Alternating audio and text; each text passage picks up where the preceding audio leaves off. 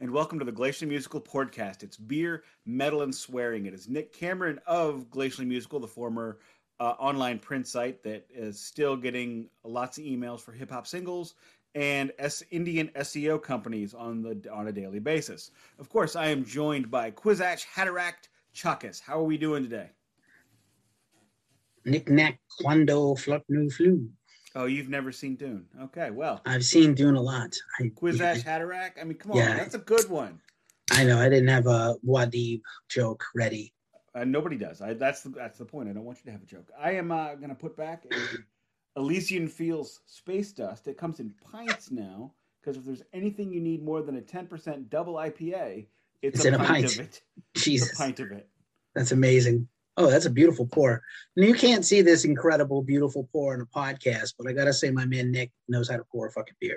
Yeah, usually he tells me how bad I fuck it up. So sometimes you fuck it up. I'm also abysmal. I am going to drink yet another New Belgium Blue Ranger. I'm just trying to run out the six-pack.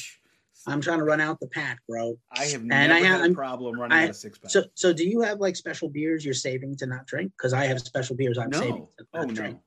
No, like a wine. Someone else has a wine that they don't touch or open. I can't. I have my Lord of the Rings ale. I have. What kind of ale is it? Like a, not a pale. It's like it hoppy? It's a little hoppy. It's like a blonde. You can't. If it's hoppy, you can't let it sit. The thing about beer is there's only a few kinds of beer you can let them hold. Oh, really? They're mostly stouts, because if not, especially like IPAs, and I discussed this on Rob Talks Beer, which everyone will be able to enjoy in 5 months, apparently.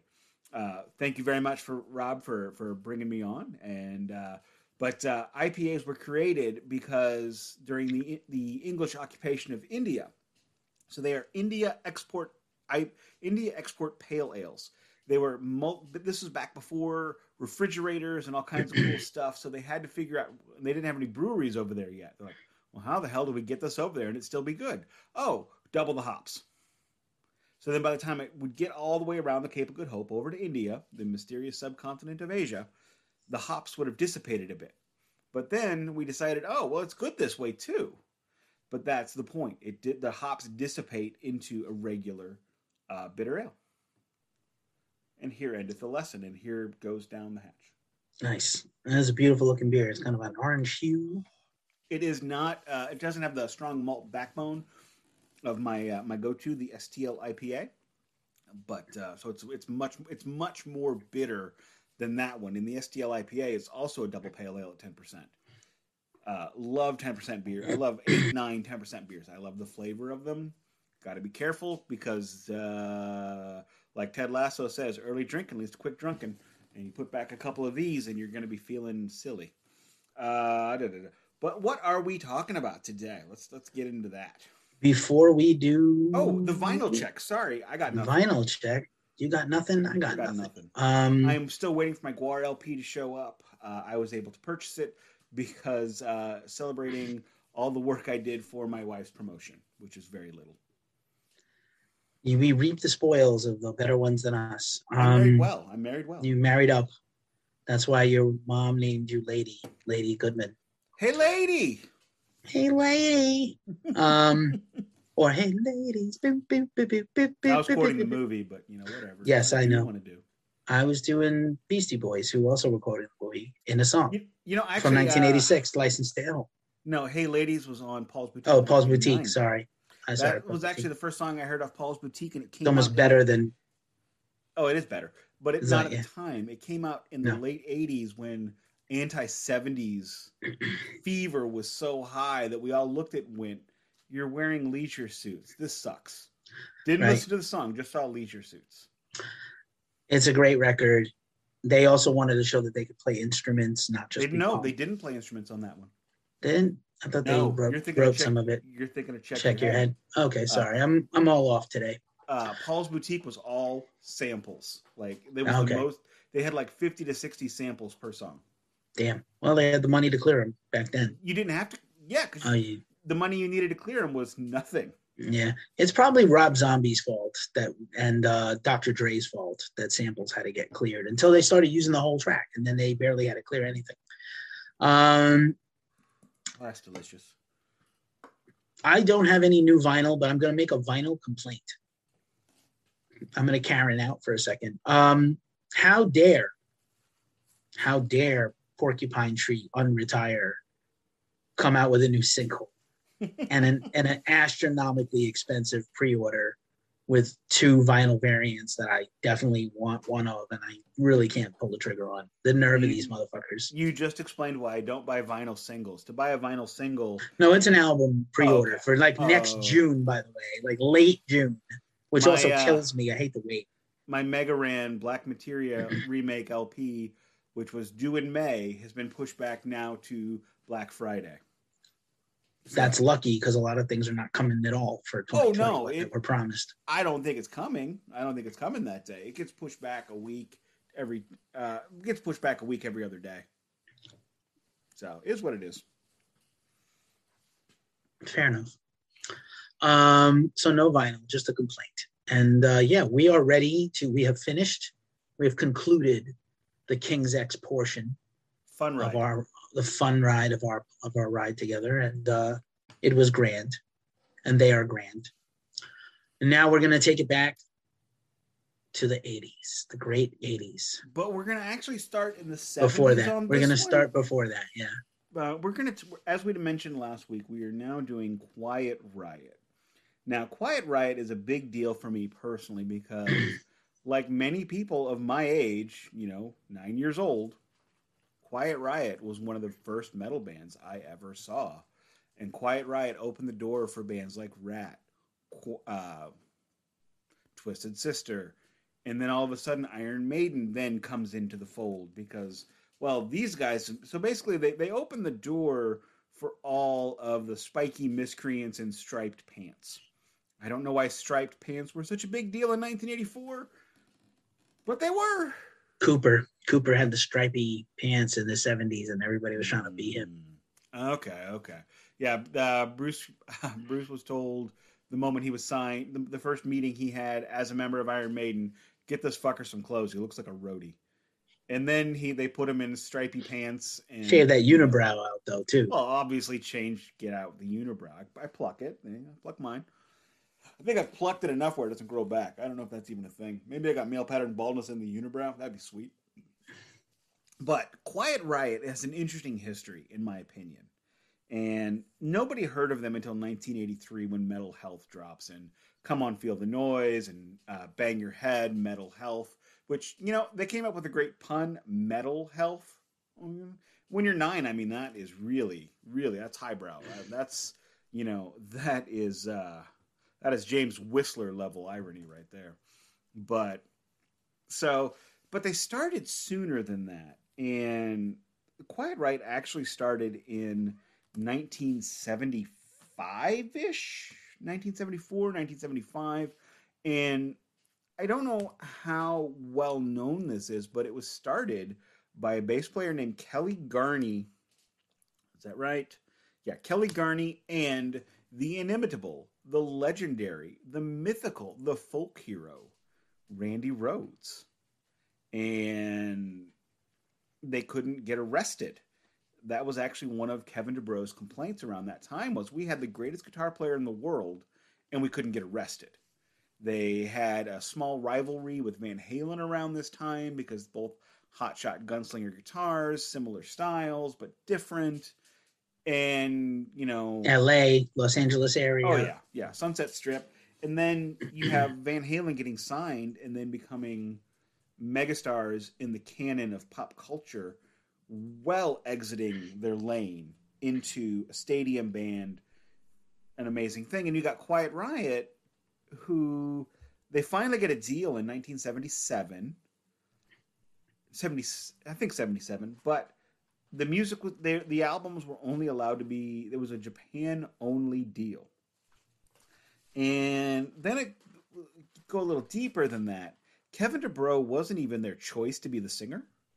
He was a photographer in LA at the time, and somehow he got wind of this, and apparently he called Randy Rhoads like every day, and they're like, this is not our guy, but at least he's excited, and he shares our enthusiasm, So then he joined. And then again, like I said, they recorded a couple albums. If you have a moment right now, pause this podcast and Google Quiet Riot 1.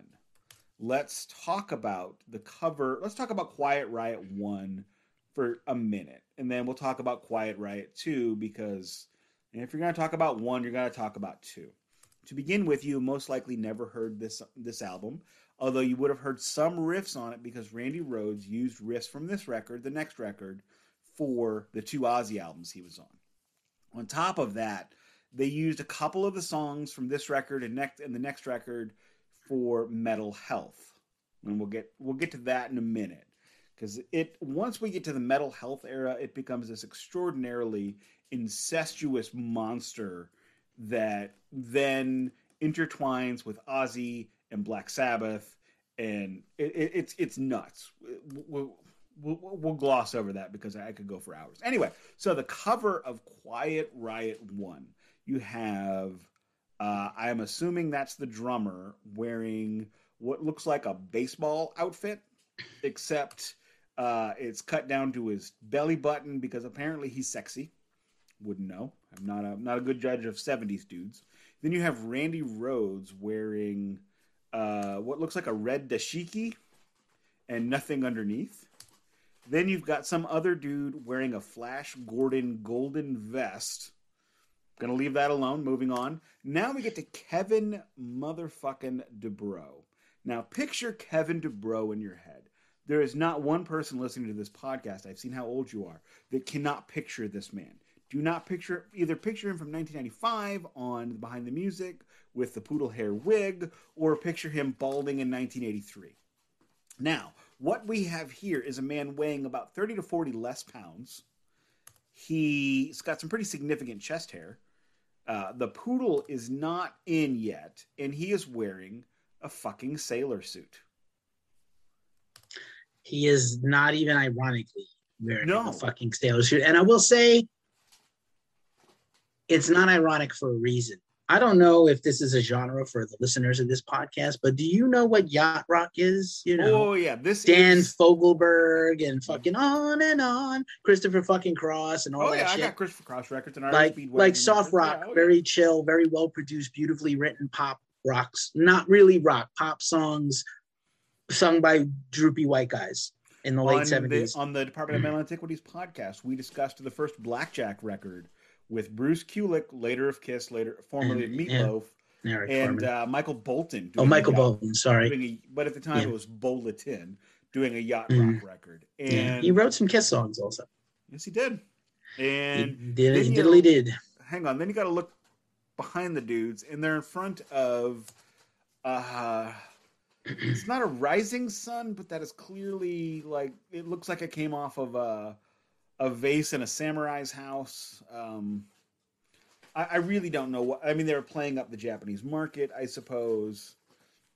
So they did this one and they did the next one. To this day, the Rhoads family has not allowed these albums to be re-released in America, no matter how much begging and how much pleading was done. Which in 1982 and 83, this would have been a really good marketing thing for the band, especially if it had come out around the time that Tribute came out in 1987, when we get to the downslope, the back nines. Right. Until you hear the music, you want to hear it, right? Then you hear it, and you're like, oh, I regret this immediately. Oh, yeah. I mean, there's little bits in, let's definitely not do a track by track on these things. I could not. I could not either. And I've done them both many times. There is some really awful lyrics. The first album, I would argue, so we have to set a ground rule. Do these albums count in the Quiet Riot canon? It should be pointed out that there's only one dude on this album that's on Metal Health. Well, Randy is on Metal Health also. No, he isn't. Yeah, he has a credit on Metal Health. He's got writing credits. Yeah, I'm talking about writing. I'm talking about like dudes in the band. Yeah, but if he wrote the song and they're still playing it without him, it's his. He gets money. Like they did Slick Black. Royalties. Well, I mean, he would have gotten royalties had he been alive. Right, and Thunderbird is about him. So I think he's linked to them. These records are not good. They're not the same band. This is like some soft rock. It's a little, because they're in LA, it's a little more looking like hard rock, but they weren't even looking like hard rock. It's a very soft rock. Maybe we'll get a hit record with this. Like maybe they weren't quite listening to the AC/DC of the time or the Thin Lizzy of the time. So they're not, that edge is not on these records. Dubrow's edge is not on those records. It's a little bit on the second one sometimes. It's starting to bubble up. There's also little bits, and not much, but little bits of Randy Rhoads, the Randy Rhoads that we come to love in a couple years. Mm. But however, for the rest of it, these albums are basically whale shit.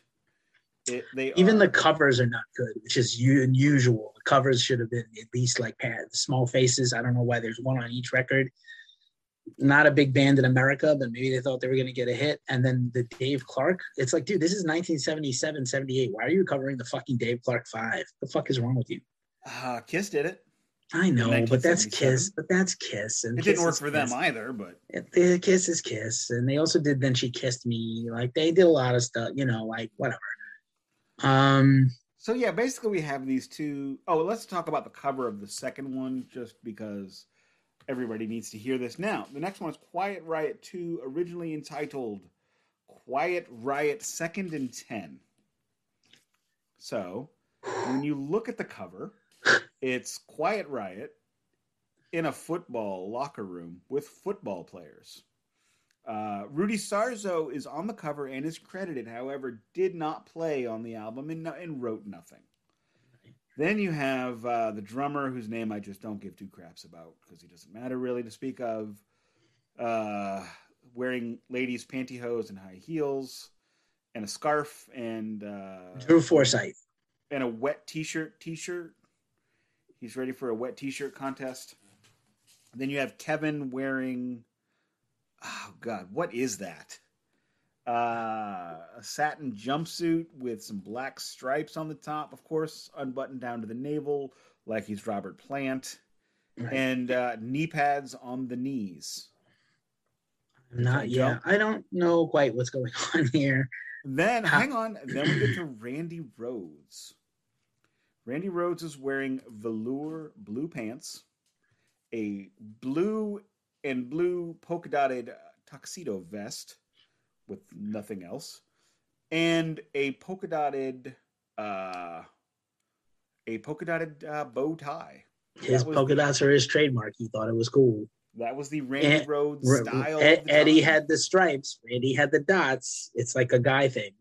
Yeah, and apparently, here's where it gets really weird. This look caught on at their shows. People started dressing like them. Like Randy, nobody else. Because I mean, I don't think anybody in the Sunset Strip at that point in time, or any time, is still going to wear a sailor suit. Here's a good question. Who is at fault for these aesthetic choices? Is it the band or is it CBS? How could you put this out on your label, even if it was only Japan? This shit is an embarrassment. This is when Randy gets the polka dot flying V, custom polka dot flying V, and the fret markers I always thought were propellers, but I learned later were bow ties. And he used that with Ozzy. Yeah, the whole thing is bizarre. And then you listen to the music, and the music is not bizarre. It's just awful. I mean, all these guys went on to careers, which is even more surprising that Randy went on to be Randy. And obviously Sharon cleaned him up. And, Ozzy is, Ozzy. But Sarzo is one of the greatest bassists ever. Garney is a photographer and a graphic designer. I don't know what Drew is doing, but like... Yeah, these really horrifically bad albums are not the end for these guys. This is... Mm-hmm. So they continue playing around the Sunset Strip, primarily the Starwood. They had a weekly show at the Starwood where Randy wore that outfit all the time. I have a lot of questions. I don't know how to get into that. And then Randy gets the option to audition for Ozzy, obviously gets the gig. Rudy Sarzo leaves not long after.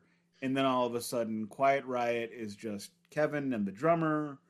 And I don't remember what happens with the drummer, but he renames the band Dubrow because Randy Rhoads and Kelly Garney, the original bass player, were the ones that created the name. The name is based off of Status Quo saying the phrase "quite right" in their very thick English accents, which to them sounded like Quiet Riot.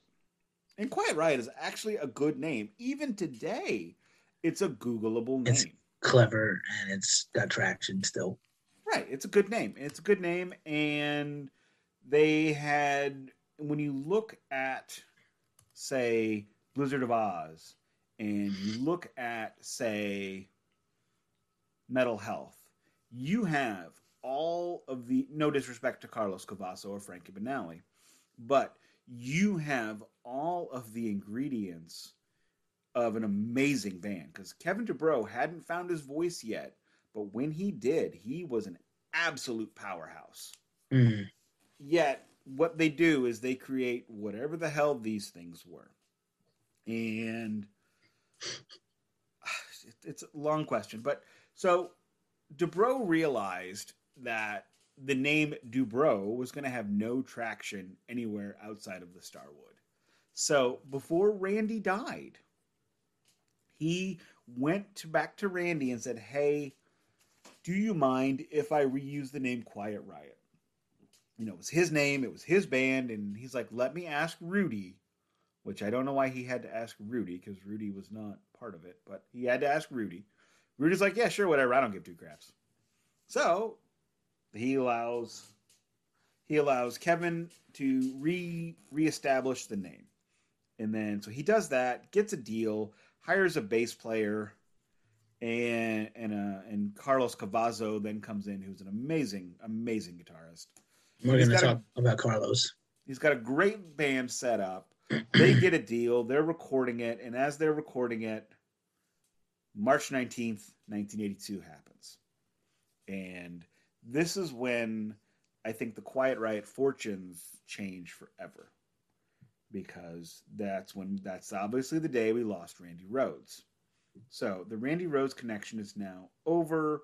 Any help that could have come from Randy in the Aussie camp is completely severed. Sharon Osbourne is an amazing boss who is not encumbered by things like emotion and nostalgia. So then Rudy Sarzo comes back into the fold, and they bring him in to record a couple of songs, namely Thunderbird, which was the one written about Randy. And they had such a good time recording with him that they decide he ends up recording half the album. He's only on half of Metal Health, but he ends up staying and rejoins the band. Should mention that Kelly Garney was fired from the band after attempting to kill Kevin Dubrow. That has been the story. Also, cannot forget about Chuck Wright, who ended up coming back in the band. We'll mention him on the next record. He leaves, comes back, but he did contribute to the album. He did have credits. And this band is an amorphous blob. It's a hodgepodge of dudes. It's whatever it takes. It's the next man up philosophy. It really is. It's the only band that I could ever describe run like a sports team. When one guy goes down, you call somebody up from the minors, and when that guy comes back, you send him down, and when he gets hurt again, you bring him back. Hi, Chuck Wright. Bye, Chuck Wright. Hi, Chuck Wright. Hi, Rudy. Hi, Kevin. Bye, Kevin. Hey, Rudy. Bye, Rudy. Hey, Rudy. Except for Frankie. Frankie just rolled with it. He came in and he never really left. And rest in peace. He just passed away, right? So yeah, he died. He died this year after a 16-month battle with pancreatic cancer. Major props to him. He played with Quiet Riot. He played in Wasp, and he continued touring even while sick. Yeah, even while sick with pancreatic cancer. And sick with cancer, and still performed and had many close calls and scares. And it's a shame. He's a fantastic dude, and he intended the band to live on and live without him. So we'll talk about that at the end of this run. They are still continuing. Rudy Sarzo is back. Rudy Sarzo just came back, and Chuck has gone on to a solo career. Bye, Rudy. Hi, Rudy. And the new drummer taking Frankie's place is Johnny Kelly from Typo Negative and now Silver Tune and Danzig. other things. So yeah, total hodgepodge. So let's get into the album that I think everybody knows them for, which is Metal Health. And the unlikely, incredible hit record. It is completely unlikely. It is complete, and it's an incredible record. I listened to it again today. I found this one at an antique mall way out in St. Peters, Missouri, which is about 40 miles west of me. And I'm like, oh, okay, Rat, Out of the Cellar, or Quiet Riot, Metal Health. Well, sorry, Rat, I gotta go. And here's where things change. So let's talk about the differences a little bit. One, the album cover is fucking amazing. You have a great play on what everybody said about heavy metal at the time. Is that they're crazy people, they're stupid, they don't know anything. So they create a mascot of a dude in a red leather straitjacket, and I guess those are green scrubs, and some sort of mask to save him from himself. Now, I guess if you think about it, he would probably also starve to death. This always struck me in the era of horror movies. Leatherface, Michael Myers, Jason. Jason had not gotten the mask at this point. Jason get the mask at Freddy's later, but like this is that era also. And 10, 11-year-old me was like, oh, horror guy. Like, scary guy. Definitely adding the scary edge of, say, Iron Maiden.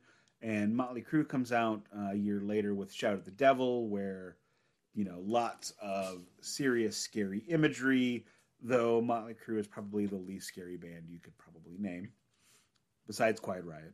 But you got to toughen up. This is also when Kevin Dubrow is drinking Jack Daniels on stage, or I should say, drinking out of a Jack Daniels bottle on stage.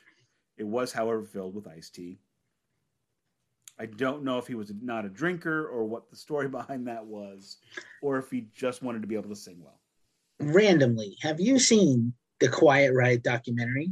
No, I have not. So we're going to talk about that in a second, because I didn't see the documentary, but I saw somebody's review of the documentary that blew my mind. And I'm tempted to have us watch it and talk about it one of these, just for fuck's sake.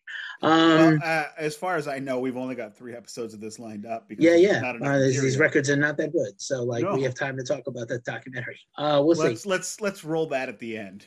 All right, yeah. I'm just trying to make it interesting. Love that idea, because these next couple are gonna. This record's gonna be golden. The next couple are gonna be painful. I have not listened to 4 yet. Oh boy. Okay, I know. I'm not expecting a lot. So the question becomes, let's get into this one thing real quick. What is the original lineup of this band? Because I think there are 2 Quiet Riots. I think you can't ignore the fact that they started as Quiet Riot. Those records are terrible. They were terrible. I can ignore it. I'm not going to say it's part of who they are, and if they didn't have that, they might not have got to here, because they had to get their teeth kicked in to get to here. I agree with that. So that and they don't even have a iconic lineup until after the record comes out and they tour. So yeah, I mean the lineup in this band is the most fluid lineup of all time. It's like what Black Sabbath becomes later. Black Sabbath, Thin Lizzy a little bit there times. Like, how did they continue to make good records with no stability? But sometimes you get a guy who's like the glue, and you can argue about who that glue is. But I think Dubrow was, you can't lose the story. So here's a couple of other things. So just Quiet Riot gets their teeth kicked in by Life and Van Halen. They continue to play the strip while Van Halen goes out and tours in the world. They continue to get better. They didn't play the good strip. They played the second tier places, but they were still a good band. And I'm not discussing the quality of the band. I'm discussing the quality of the bookings. Yeah. But I'm saying they're 79. They come back from Japan, or they come back from never going anywhere. And it's just 1980, 1981. Well, they were never. That's the best part about the Japanese recordings. They were never there. They weren't there. They recorded Quiet Riot 2 at the record plant in LA. Yeah. So, but I'm saying they were a good band on the strip. They were notable. They were signable, but they ended up being the last one of those bands with a deal but the first one with a hit. And so I think that's important to remember. It's a good bit of irony. It is a good bit of irony. And then they got very scrappy and angry about it. Actually, even when they got successful, it's kind of like, unfortunately, Anvil. Like, some people should never, ever be successful. Anvil, I'm looking at you. As much as I used to love those records. Just like they got very spunky and, felt like underdogs, which was really good. It served them because it made them hungry. And so,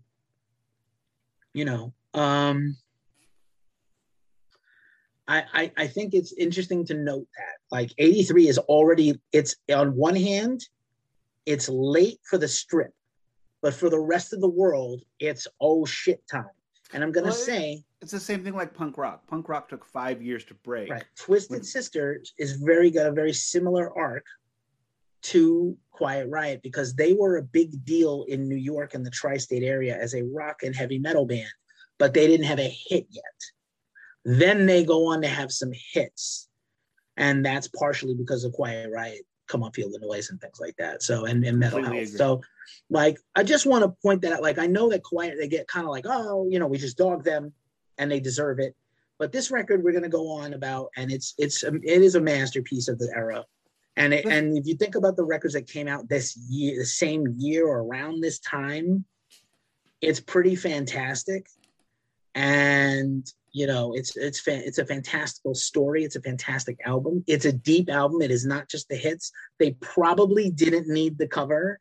It definitely sold them millions of records. But like, if you take the cover out of this record, it's still a pretty great record. You take the cover out of the next record, it is not a great record. We're going to talk. I disagree.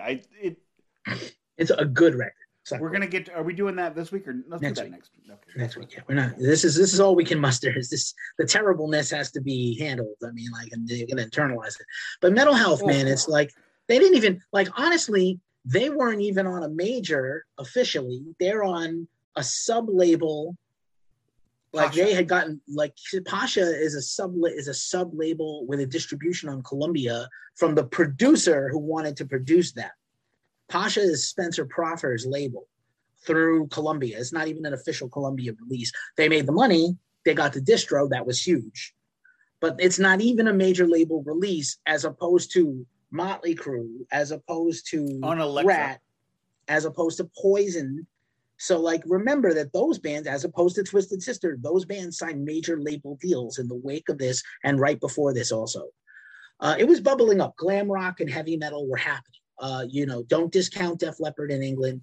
Don't discount the new wave of British heavy metal. Don't discount the success of Iron Maiden, Judas Priest, and Motorhead as actual chart-topping bands that sold records, because that helped Mental Health become a thing. There's no question that Mental Health, as a pun, works because metal is becoming a thing, even if it wasn't mainstream yet.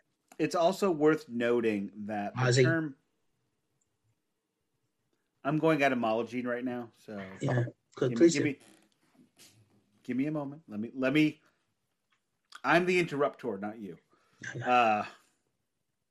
I'm giving Quizak the stink eye here. Anywho, so it's worth noting that the term heavy metal and metal has really changed over the years, and Quiet Riot in 2021 would not be considered metal, but that's what metal was then. Sorry, indeed. That was it. Yes, it's a long way, even though Kill 'Em All is out by now, or almost out by now. It's a long way from almost out. It's a long way from thrash metal.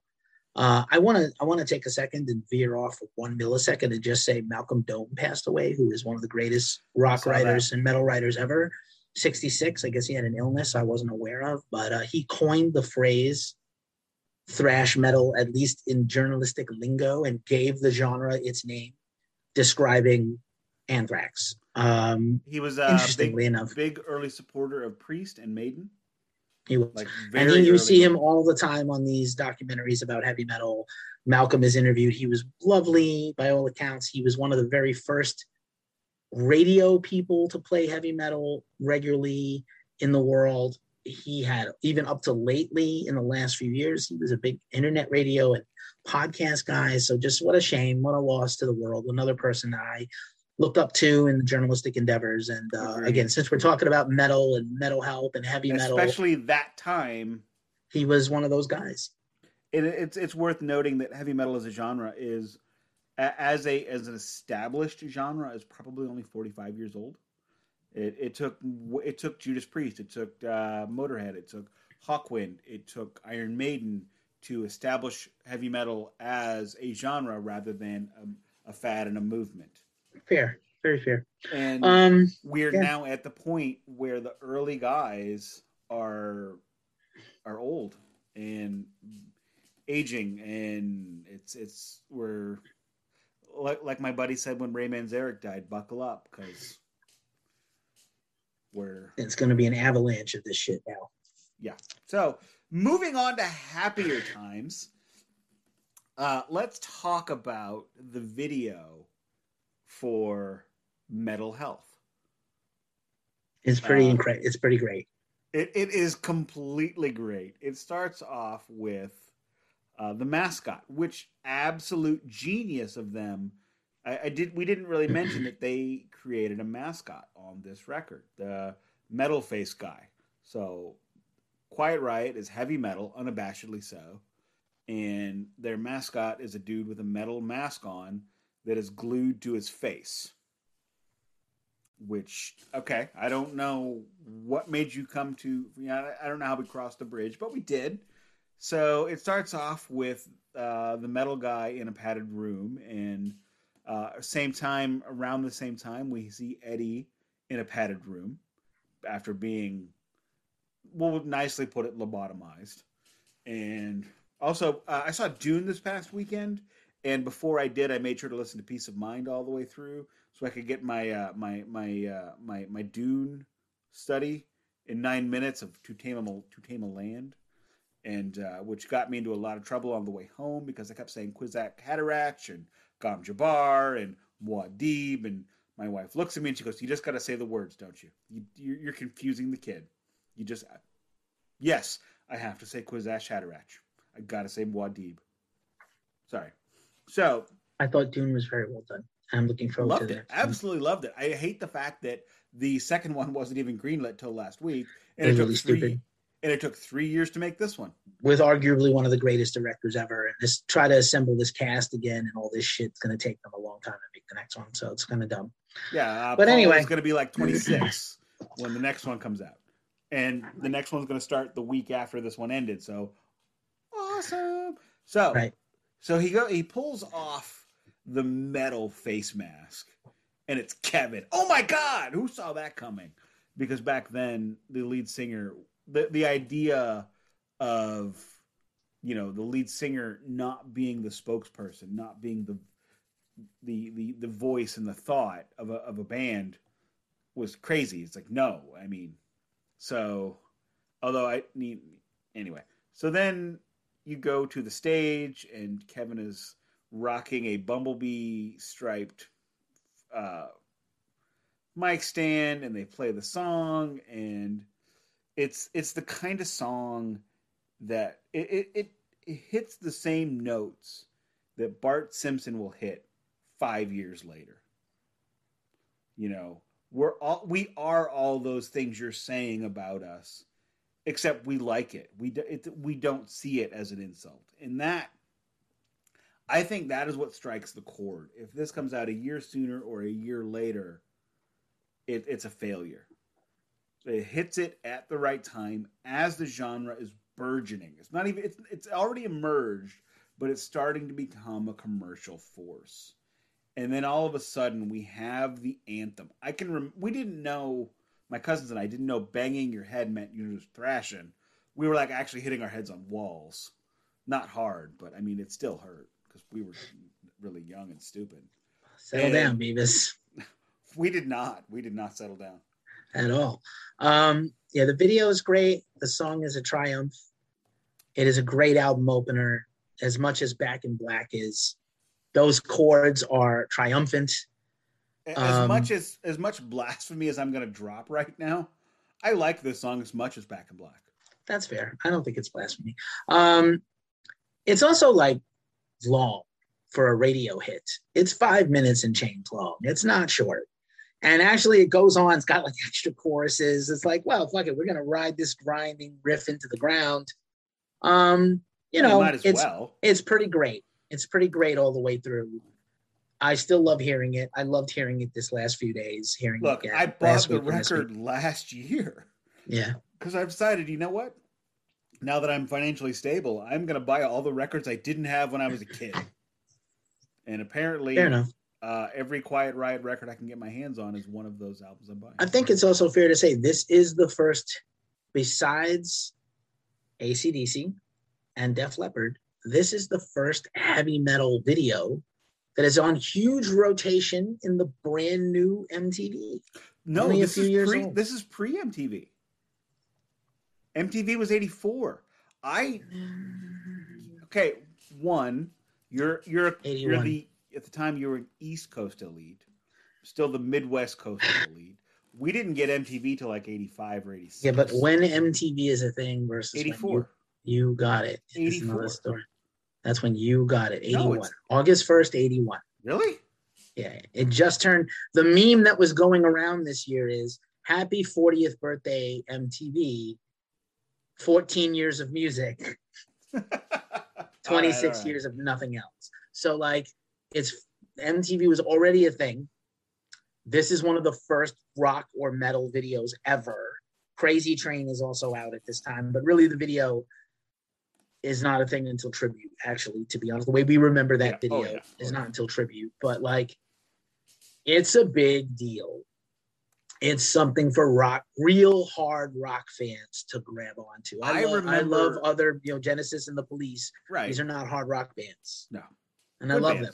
Great bands. Great bands. I remember seeing this video on Friday Night Videos. Word. I don't know how many people... Now, before YouTube, we had this thing called MTV. Yes. And before MTV...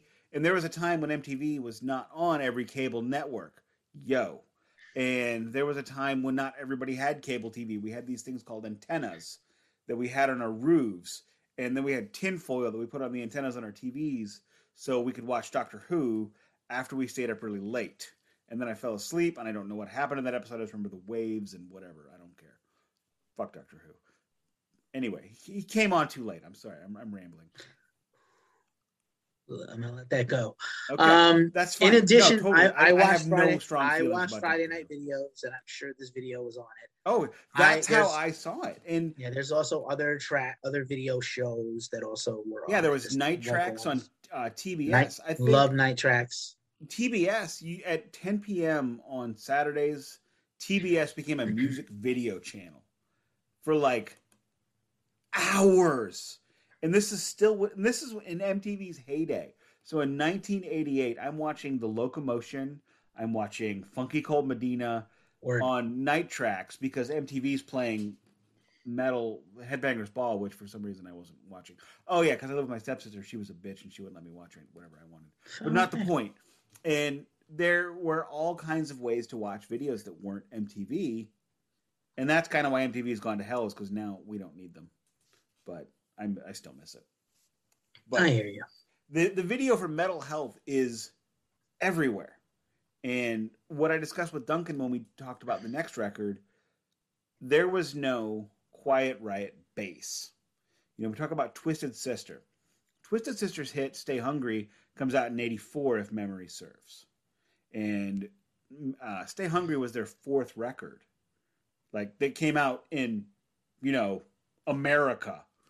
So they had a bit of a bass. They blew up with We're Not Gonna Take It. Again, another great metal anthem that comes out at the right time. But so Quiet Riot at this moment has one hit wonder written all over them. And that's kind of a big criticism of them.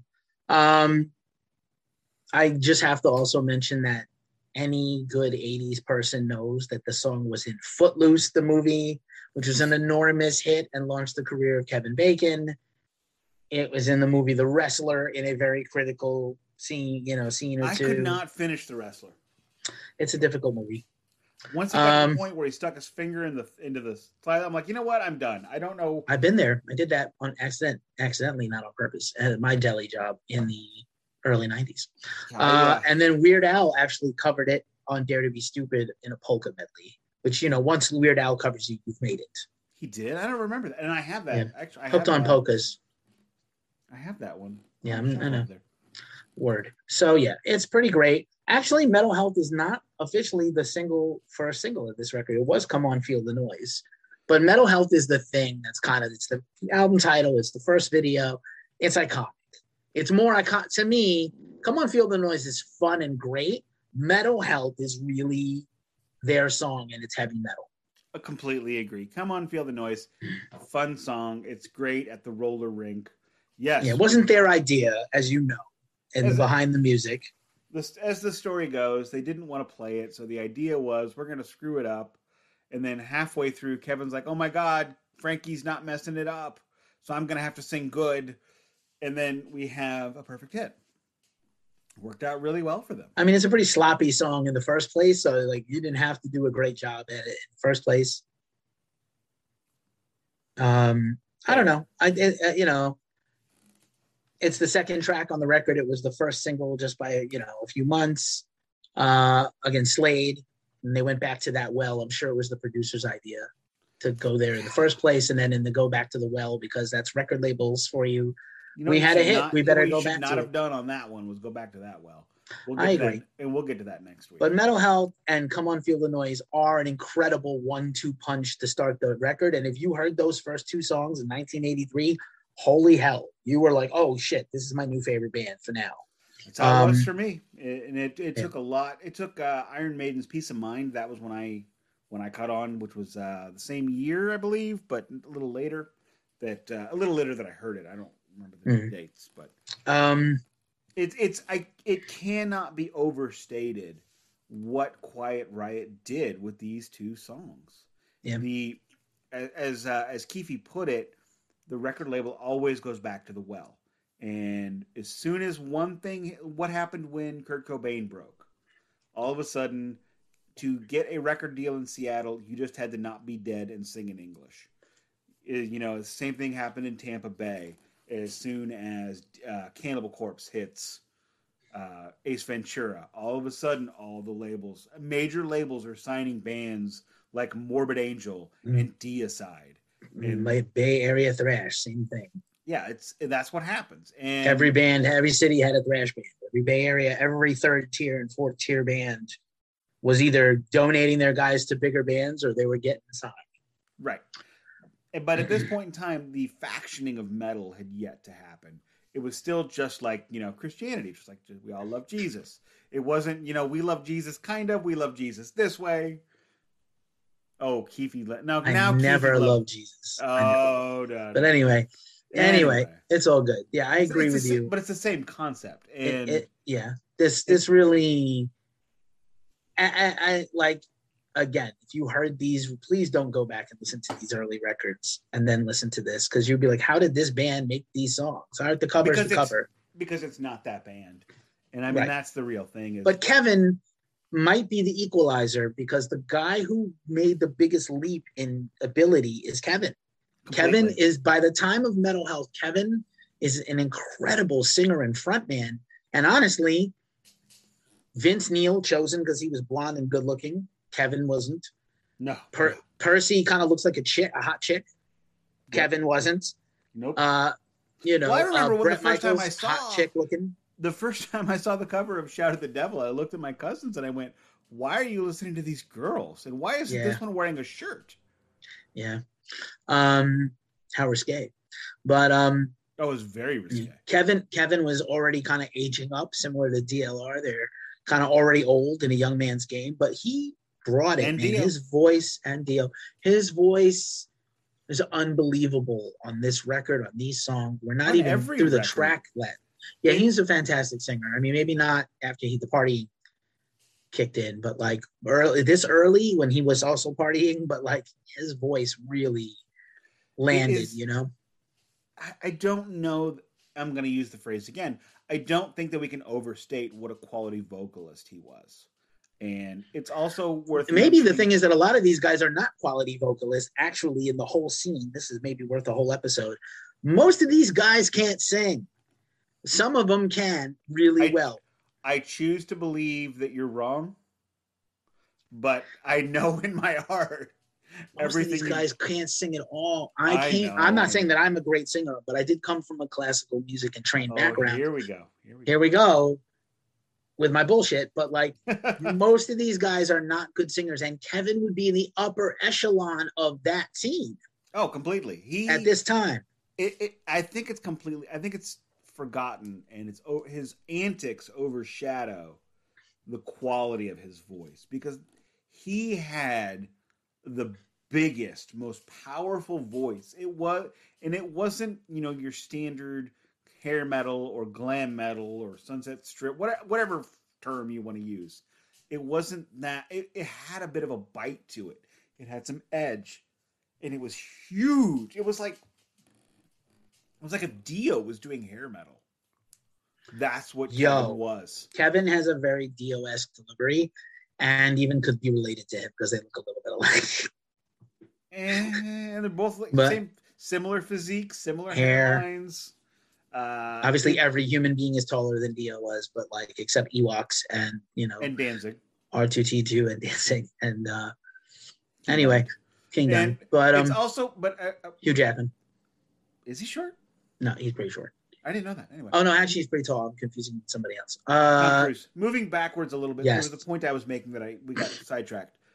If you look back at these videos, they're dressing absolutely ridiculous. But let's point out that because we had not gotten to the factioning of the metal and the anti-glam bands of the anti-glam scene of Metallica and Slayer had not broken yet.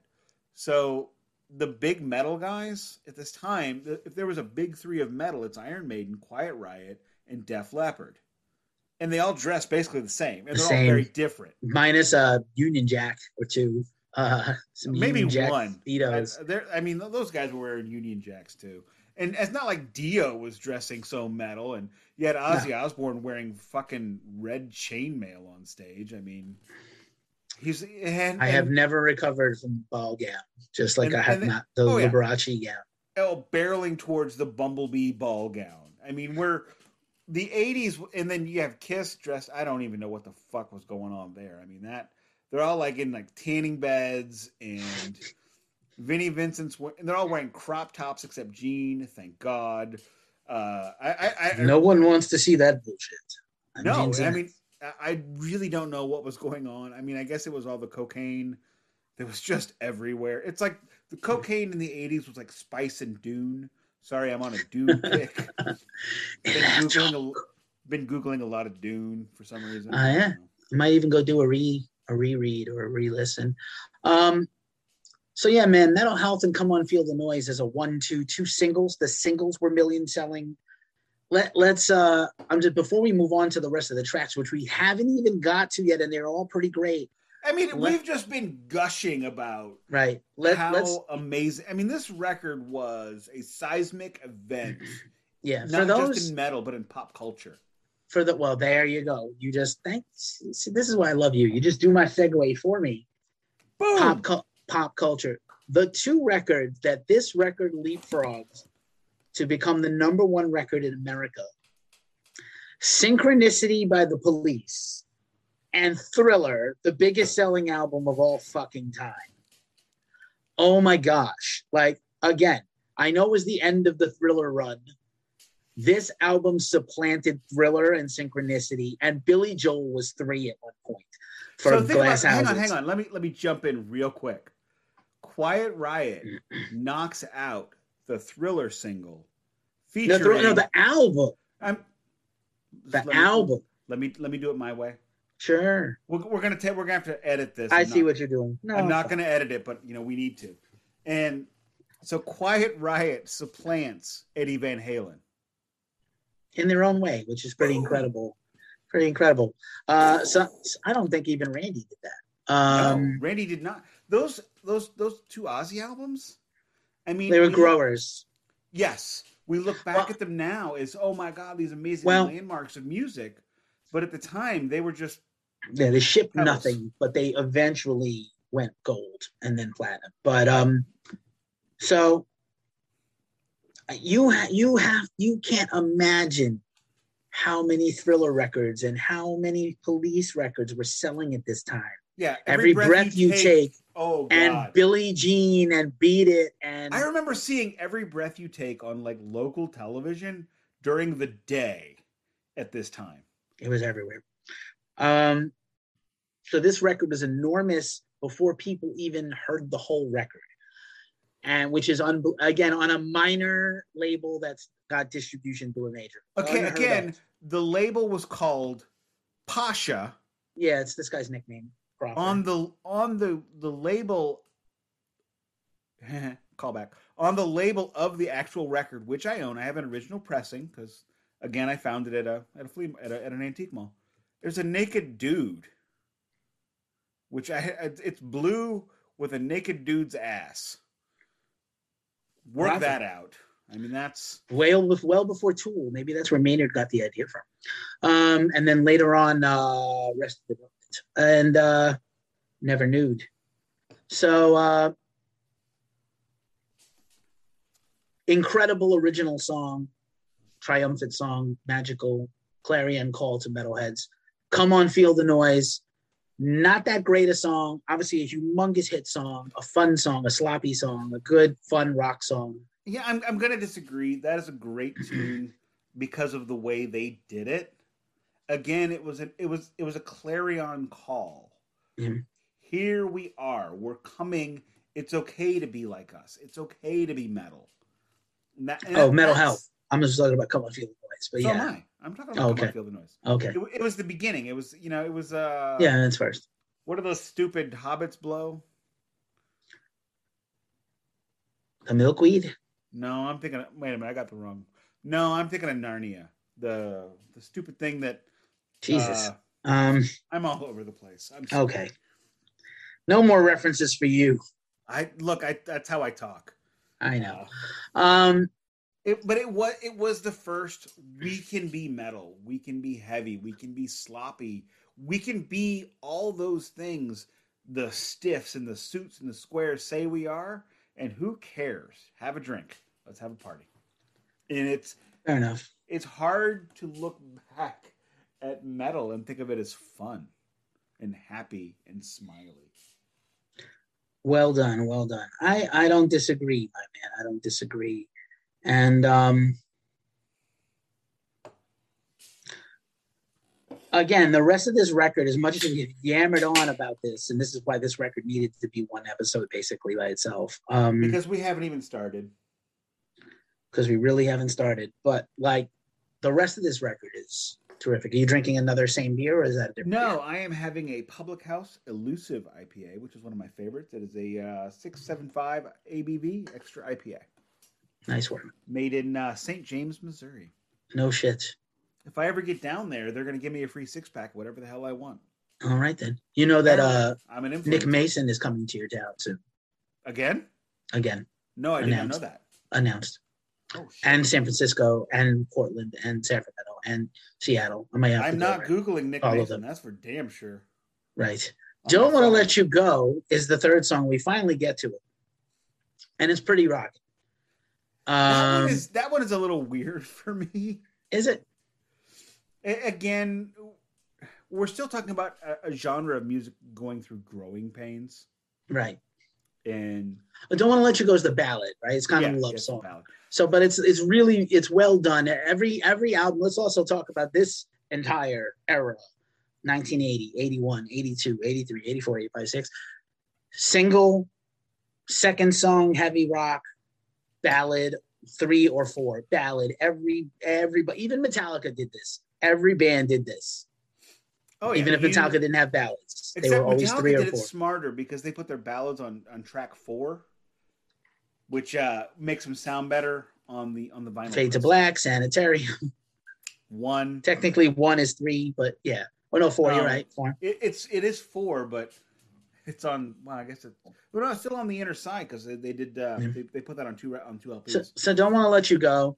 I want to give a shout out. I waited to talk about it because Randy was so tied to this band. I feel like Carlos Cavazo doesn't get talked about. He also kind of walked away from big bands. He could have wrote his own ticket and went to any other band. You know what? It's actually what's kind of surprising, honestly, that they didn't call Quiet Riot when Randy died. Because it would have been a situation where he's playing similar guitars. He looks kind of the same. Why didn't Ozzy call Carlos? Why was he considered? I don't know that he wasn't. Right. As you know, I did not too long ago this year, I interviewed Brad Gillis for the new Night Ranger album. And he openly, even though he sometimes begrudgingly gets asked about it, when he comes around to talk about it himself, he's like, oh, yeah, if you ask me about Ozzy, I'm very fond of that time. But if you ask him about Ozzy, he's like, oh, fuck that noise. Was hard for me. Carlos doesn't get talked about nearly enough for me. And I'm going to say he does a wonderful job on this record. There's a guitar solo feature that's pretty damn killer. He was great live. If you watch the videos of them live, he carried the band musically a lot. And if you want to go to his peers, Mick Mars, I would take Carlos over Mick Mars. Sorry, because most of those guitar riffs are Nicky. I would say that Carlos is in the room with Reb Beach of Winger. I think even though he's later, he's in the room with Warren DeMartini of Rat, who I absolutely love. Rat. I don't even know if you know how much I love that band. That one is a bit of a stretch. Extremely hot lead singer. That dude. That one is a bit of a stretch for me because Robin Crosby and Warren DeMartini were they're a great really team. Exceptional guitarists. Right. They're a great team. I mean, if you want to say Vivian and Phil and Steve Clark as a triumvirate of Def Leppard eventually, Carlos can hang with those dudes. Agreed. And I would say maybe not as a writer because of Steve, but I think he can hang with Vivian and Phil as the lead guitarists. I would think that he takes CC DeVille, kicks him in the junk and throws him down. Tommy Thayer, Black and Blue, Y&T. I mean, there are very few guys outside of the upper echelon of this scene that remotely compare. He's not Randy, unfortunately. That's the kind of problem. His problem is that he's not Randy, and the problem is he's not Eddie. But he was a wonderful guitar player, and I really hope people respect and investigate his work because he was great tone, and really good. The one thing about the Quiet Riot records, even when they're terrible, Carlos shows up. Yeah, for sure. And that you can't say that about the Randy records. Well, no one. Yeah, I mean nobody. No one, not even the label. Pretty sure. How did they allow this? On that. Yeah, I know. No one. But even when the songs are bad, Carlos is playing his heart out and playing amazing, great lead guitar work, and we'll put a pin in that for next week.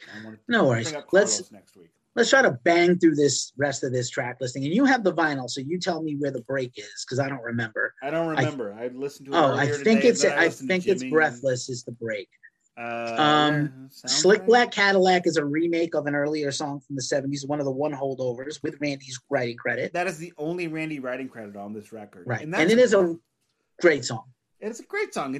It's fun. It's silly. Back in the 80s, the idea was you were successful and stylish if you had a black Cadillac. And back then, a black Cadillac was about the size of a city block. And, I mean, they were basically the size of a semi-truck with a trailer. They were awesome.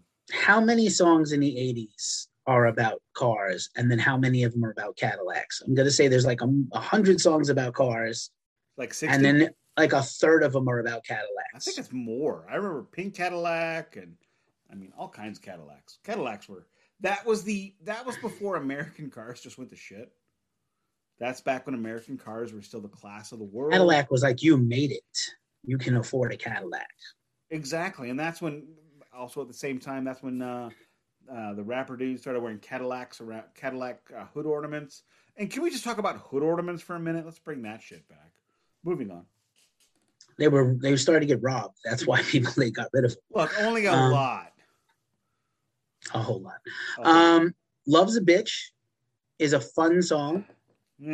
Just about every band has one of these songs, basically glam metal by numbers, but it's not terrible. Maybe if we didn't have the bitch for like 30 seconds, it would be. Well, they were trying to be edgy. Edgy. I think this is where the break in the album is because it's pretty short the rest of the way, but I could be mistaken. That sounds about right. Breathless is next. Thoughts on Breathless? Breathless is all right. I don't remember that one. And it gets better from here. So it's a dip in the middle after the huge opening. And I really like Don't Want to Let You Go and Slick Black Cat. Loves a Bitch is all right. I'm going to say they probably didn't track this as well as they could have. Oh, see, the sequencing? Yeah, for sure. Yeah. But, also in the 80s, they used to front load everything because they figured you would never make it to flip. You wouldn't flip the record or cassette. There was no CDs yet for a few more years. It's hard to... When we talk about the 80s and 70s, it's so hard to even remember that, because I listen to vinyl, you listen to vinyl, it's like our thing, but we're also nostalgic for that, and it's hard to remember a time when you had to flip everything. It wasn't like, oh, I'm choosing to get up to flip this every 15 to 20 minutes. There was no choice. You had to flip this shit, and maybe you won't flip it. Maybe... Oh, and also at this time, they had the record players that would drop, the automatics. So, yeah, I guess it would make sense to front load everything. So that way you're hearing that at the party when because they didn't flip them, they just dropped it on one side. Interestingly, Dubrow gets some solo writing credits on the second half of this record, including Love's a Bitch, which is weird to me. Running for Cover is really good. I always like that song. Battle Axe is the guitar solo for Carl Razzo, and it's pretty great. It's like it's an eruption, basically. That's what I was going to say. Everybody has one of those at this time. Unless you're Metallica, then you have a bass solo. Take one. Let's Get Crazy. Not Let's Go Crazy, but Let's Get Crazy. It's pretty much like a sloganeering rock concert on a record that's not live. Every song on this album is attempting to be an anthem. And they got two. Now you have two. Maybe three, actually. I think Slick Black could count two. And then Thunderbird, which was apparently written while Randy was alive, but then was turned into a tribute about Randy after he passed. Again, I listened to this whole record today, and side 2 is just completely slipped my memory for the most part, which that's disconcerting. Yeah, bizarre. That's surprising considering how much we gushed about this thing. But side 1, I mean, side 1 is one of the greatest sides of music in the 80s. I mean, it is. I'm trying to think of a wonderful oxymoron for this, but I can't. But it is the greatest genius of stupidity that could have come out. And yeah, that's all I got there. Fun fact about the record, just as we wind down this record discussion, one of the backup singers on the whole record is Tuesday Knight, who ends up going on to be Kristen in A Nightmare on Elm Street 4. And she's also in Profiler and the X-Files. She also had a solo record in the 80s that was like a rock pop record, like a Debbie Gibson, Tiffany kind of thing. In fairness, though, who didn't have a record in the 80s? Everybody except me. But I mean, I was only 13, so. Yeah, so fun times, man. Like I said, Chuck Wright officially plays bass on Mental Health and Don't Want to Let You Go. And Rudy is on the rest of the album and backing vocals. So, And here's where I would love to riff on how great Rudy Sarzo is on this record. But there's just nothing there for me to really jump on. Yeah, he does put down a pretty incredible bass line on Come On Feel the Noise that is not on the original. His bass line on Come On Feel the Noise almost makes the whole song outside of the chorus. Not many years after this, he's in Black Sabbath. Unreal. So he goes from Quiet Riot to Ozzy to Quiet Riot to Black Sabbath. Of course, it's the Tony Martin years, but It's still Black Sabbath. Yo, he can do it. He can do it all. Wonderful guy. I talked to him once. He was lovely. So yeah, man, that's this record, and definitely doesn't get any better than this for these guys, but it's pretty important. I think this is a very important record in metal history. I think this is a very important record for the 80s. And this album is the zeitgeist of the time. And that's what this album is. And it, my God, I'm repeating myself again. It cannot be understated what this album did. Without this album, we're probably not here. It's entirely possible. Like I said, I watched Bill Burr's like riff on a podcast in a video form about him renting the Quiet Riot documentary and having his mind blown at this album's success, and that is making me want to rent the video and watch it. No, my mind is not blown at this album's success. That it's for the reasons I have already outlined it like 4 times. No worries. Do we have anything else to discuss? Because it's definitely not getting any better in the future weeks, even though we want people to listen, which again. Now, it's important. Oh shit, I can't think of why it's important to keep listening. It is important to listen for reasons, jokes. I mean, it's an important. It's borderline tragic. It's a landmark. Well, no, I mean it's tragic what happens later, but it's a landmark record in that rock and heavy metal had a tremendous hit, not just a rock album, but a pop culture album that made people into metal and rock fans. I don't more than maybe any other band. I'm gonna say it. I don't think 1984 blows up the way it does without this. It's possible. I mean, it's definitely possible. Although the keyboards totally helped. No, that's a good point. It softened the entrance. It fluffed it, as it were. Without a Yamaha DX7, let me tell you that. There ain't no keyboard on this thing, I think. And I would argue, for what we do, for what we love, this may be the most important record of all time. It's a tough one, but certainly in that era, I'll go with that. I don't know about all time. Okay, of the 80s, it might be the most important metal record of the 80s. And it's so important you remember that next week. That's what I'm going with. Take us home, bro.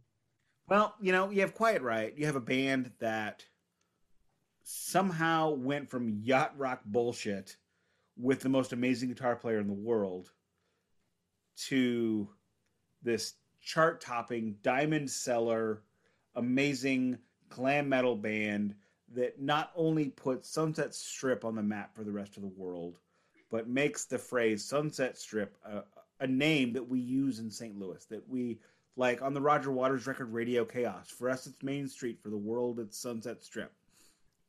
And then they opened the door for bands like Iron Maiden, for Metallica, although it took Metallica years to get there. But without this record, the doors are not opened. It's like you're watching Takahashi's Castle, or in America, Most Extreme Elimination Challenge, and you didn't go to the right door, and you fell on your ass. This album and these songs made heavy metal something more than just what the dum-dums listened to. It made heavy metal something that the record labels were willing to put money behind.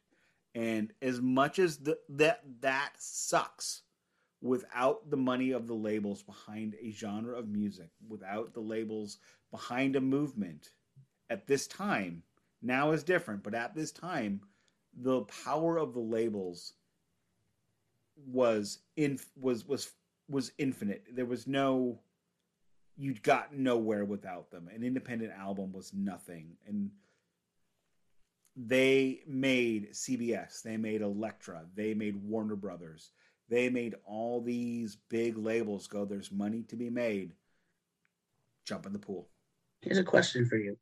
17. Does Metallica get helped to get signed to Elektra because of the success of this album? I would have to say that's a big hard yes for me.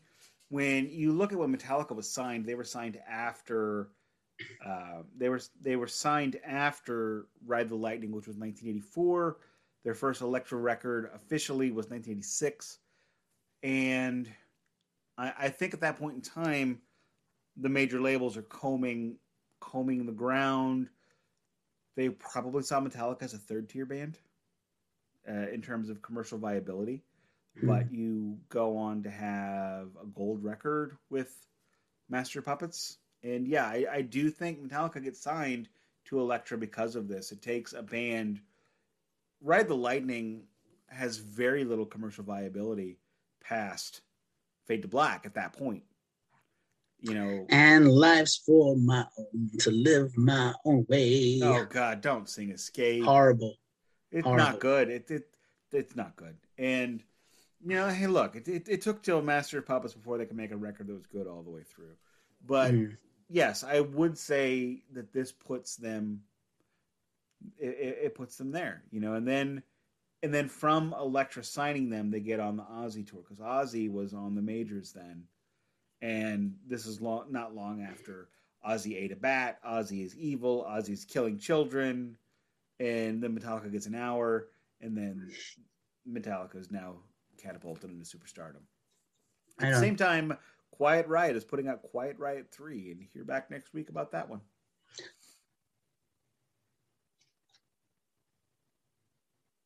Wait, I gotta finish. Whoa, crap. I mean, that's your just go, bro. We're good. I'm good. I got nothing else to add to this except this album rules. Go get it. This is, if you like glam metal at all, you already have it. If you're, I mean, really, go get it. Who the hell is listening to this? I think some people don't. I think this record, in a way, the time. I mean, like this could go extend this conversation a lot longer, which I'm not trying to do. But like, I think in a way the.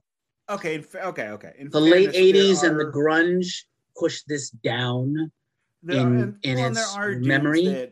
There are dudes that are going to be like, oh, hair metal, it's so stupid. It's fun. And you know what? Have some fucking fun. Listen to Living on a Prayer. Come on, get laid and go have a good time. Don't just sit home and jerk off sad. I can do two things. And with that, I'm going to say thank you for listening. This is the Glacier Musical Podcast. Does not play in Peoria. Catch us next week if you dare.